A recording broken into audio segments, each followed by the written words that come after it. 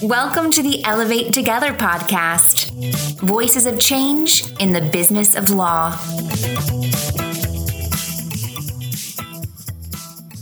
Hello, this is Nicole Giantonio, the head of global marketing at Elevate.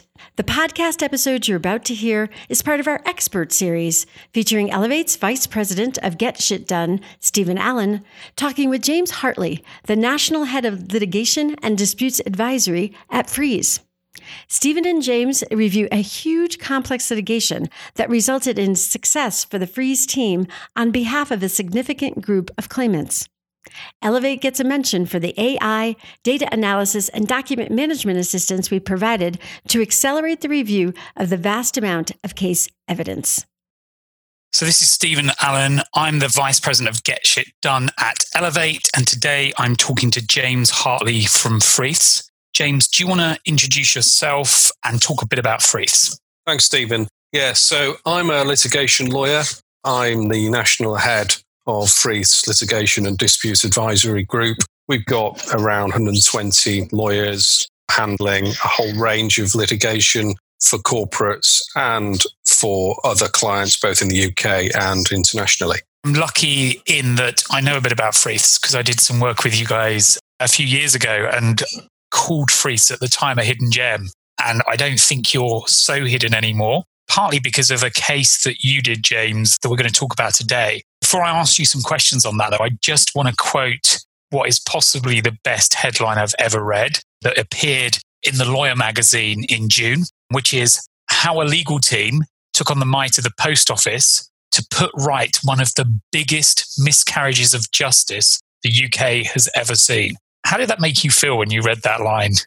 Really, really proud for the team, actually, Stephen. Really proud because there'll be lots of lawyers and other people in business listening to this who've been involved in major projects and they've lived and breathed it. And that's exactly what we did. So we'll talk a little bit more about the enormity of the battle. And when one comes through that, then to read that sort of recognition feels good. Yeah, fantastic. So maybe going back to the beginning a little bit about how did you get this case? How did you land this case in the first place? So, I mean, it's not a particularly exciting story. I'm driving into work in Northern England, into Leeds City Centre, listening to BBC Today programme on the radio, and there was a piece about an unfortunate group of postmasters, sub-postmasters, of which at the time there were 13,000 in the UK. On the radio was a gentleman called Alan Bates, who'd been campaigning for many years, but really struggling to make any progress. The problem at the time, which was around about 2015, was that Post Office, government-owned entity, had been making demands quite aggressively of postmasters for money that the computer system Horizon said they owed. Horizon having been a massive computer system installed in the year 2000, probably the largest system installed in Europe at that point in time. So these demands had been made by the postmasters. They were claiming that they didn't owe the money, couldn't owe the money. Computer said they did. And I was thinking to myself, as one does when listening to these things, that there must be more to that. All of these postmasters cannot be lying. In theory, they could, but highly unlikely. So I made contact with Alan. We had a couple of meetings and we got into discussing what we could do, how we could use our links with litigation funders, why the two law firms that had tried to get the case up and running hadn't been able to. And we thought we could make it fly.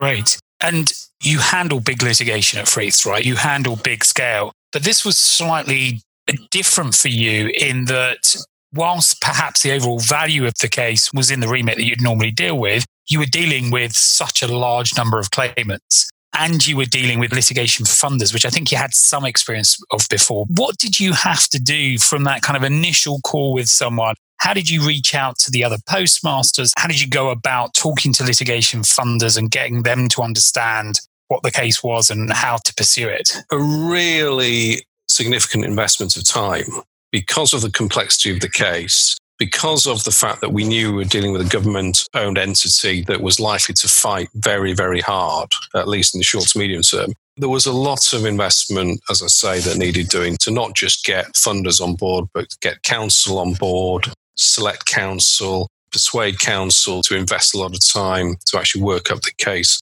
with us. But this was around 2015, as I say, and a lot has changed in the market over the past 5 years in the sense that much of what we were doing wasn't cutting edge in the sense that there were a fair few large funded cases around. But the awareness in year 2021 is very much greater than it was in 2015 amongst funders in relation to the use of technology. So whilst we could use technology in a large way in the case, there's even more scope to do so in the current day. So quite a task to get it up and running. And there was a need for a degree of, I think bravery is slightly overstating it, but when embarking on litigation of this type, whichever law firm it is, it does require pretty steady nerves because there's complexity, there's risk, the stakes are high. And in this particular case, we were dealing with people whose lives had been wrecked. So we weren't just dealing with money, and we knew it from day one.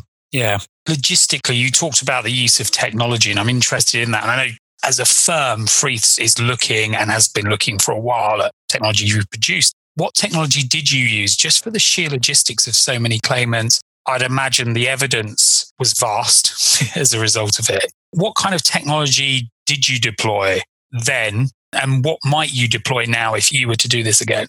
Yeah, so we did use AI in the context of data analysis, document management, which was absolutely essential. And we did that courtesy of Elevate, I'm pleased to say, Stephen, as well, because we knew at the outset that on this case, and again, this is a common feature of group actions, we knew that to work efficiently, we would need to outsource certain parts of the non-legal work. And that's exactly what we did. So e-disclosure platform was an obvious area.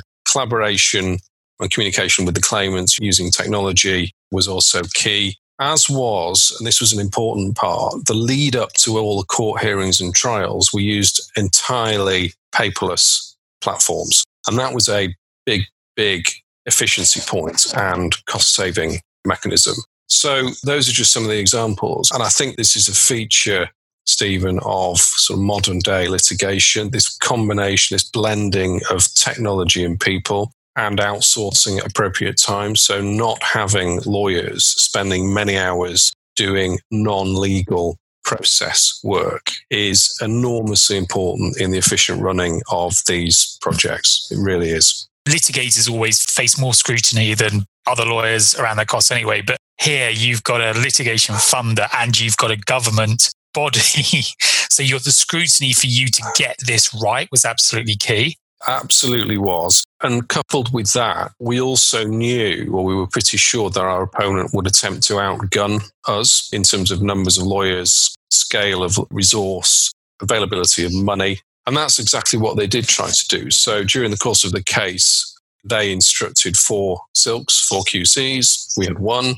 They had 2 international law firms, Herbert Smith and Womble Bond Dickinson, et cetera, et cetera, et cetera. But the beauty of the approach that we were able to adopt was that use of technology by us meant that, for example, it wasn't possible for the opponent to swamp us with data or documents. That gone are the days where that is a useful litigation tactic, because the use of AI and technology means we can cut through hundreds of thousands of documents without having teams of paralegals wading through them. Although having said that, there are times on cases like that where there is a need for increasing the number of lawyers or junior staff on the case. And that comes back to outsourcing. So if we, for a period of 2 weeks, needed 10 or 15 lawyers or 10 or 15 junior people to do a particular task, which we did at one point, then bringing that resource in from externally, we did to a point on this case, but in other cases, we will need to a lot more. So that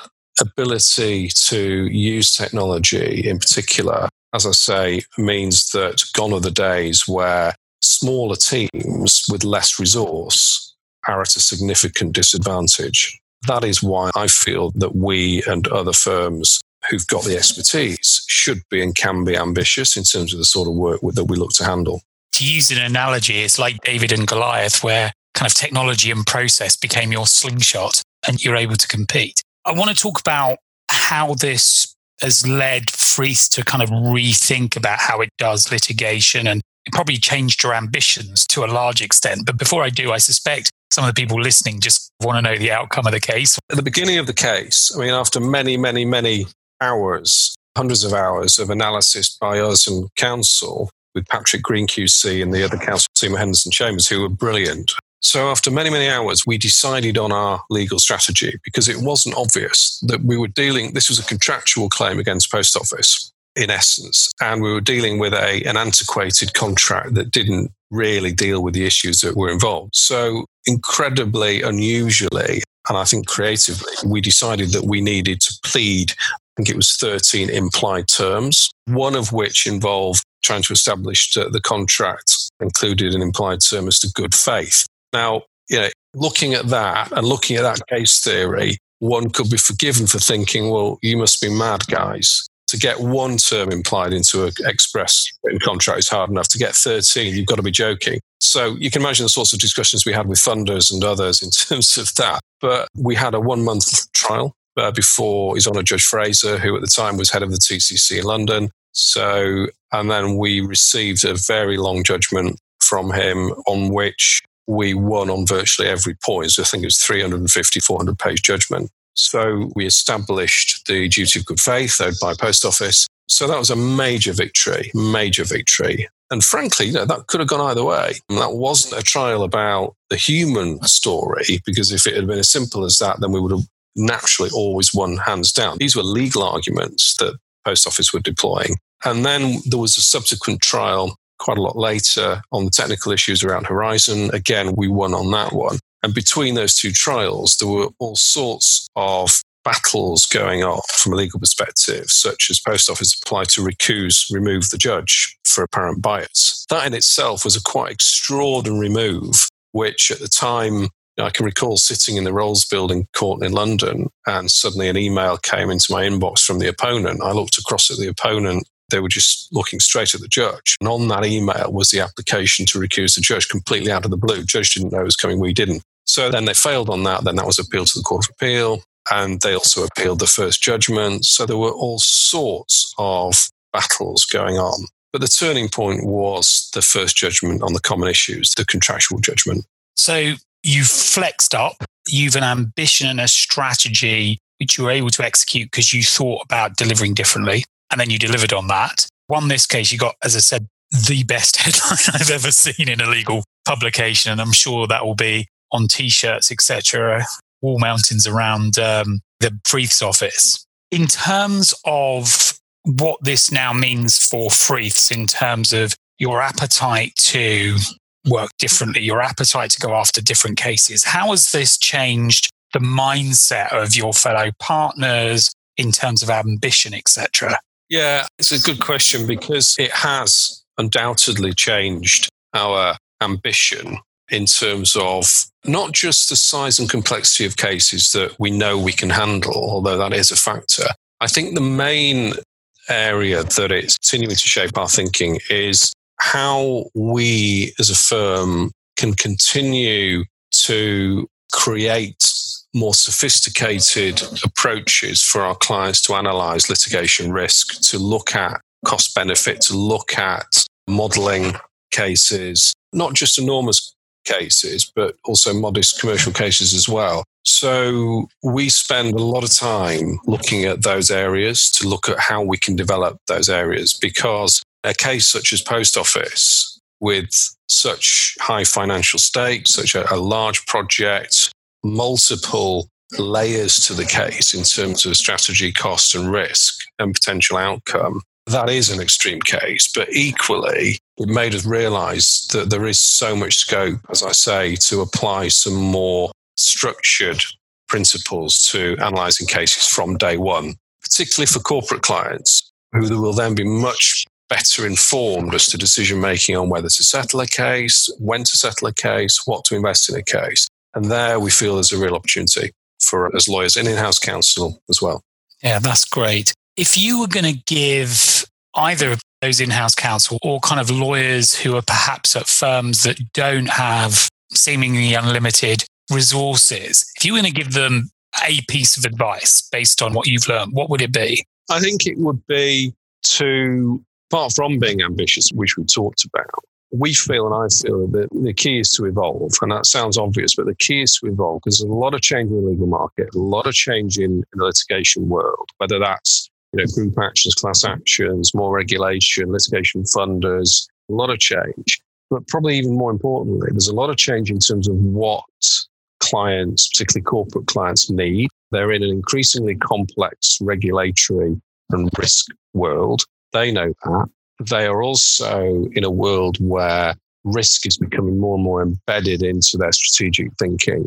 So if there was one thing I would say to other lawyers from our experience is focus on the solutions that are going to meet those needs rather than focusing on what we've always done in the way we've always done it, following processes we've always followed. And I think that if one approaches it from that direction, in terms of the client's end of the spectrum, then there's a much better chance of actually shaping the sorts of services we can provide in a litigation context. So, yeah, and I think as coupled with that, or as part of that, the modern new world of professional services in dispute resolution involves so much more than legal advice. And it involves so much more than lawyers together to provide a service. What we've learned is, building the elite teams, which one needs, involves knowing, first of all, what skills and what technologies and what people are needed in the elite teams, and then bringing them in.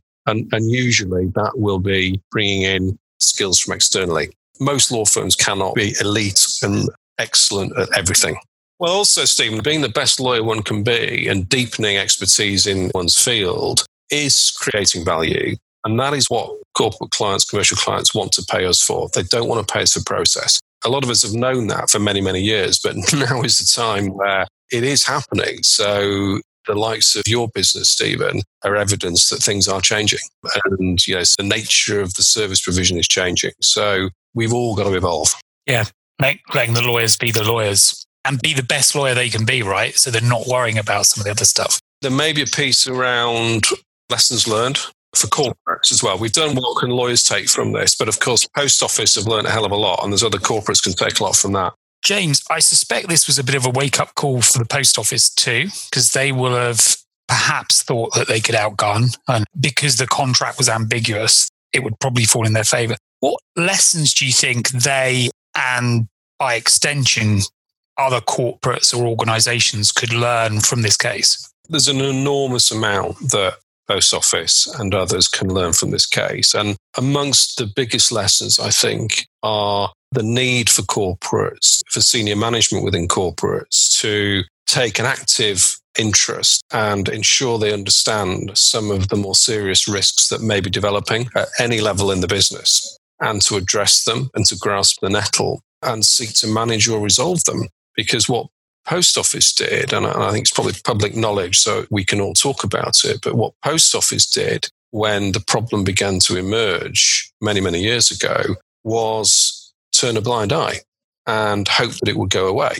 And of course it didn't. But then to compound the problem, when it didn't go away and when the noise started to increase in terms of the complaints that were being made to them, including when lawyers, us, got involved, what they didn't do at that point was to think to themselves, right, okay, we needed to have done things different. We didn't do things different. We now need to sort it out. What they actually did was throw enormous resource at trying to kill the problem off, which compounded the problem, of course, and increased the stakes, because the harder they fought, the more the perception was that there were things to cover up.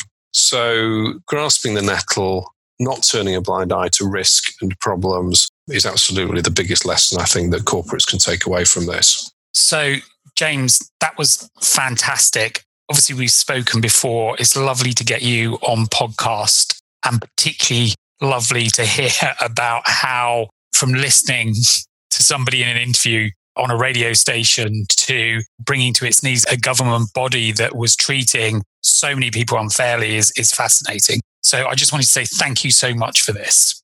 Thank you, Stephen. It's been a pleasure talking to you. Tune in to the next episode of the Elevate Together podcast. Available on Apple Podcasts, SoundCloud, Stitcher, Spotify, and elevateservices.com.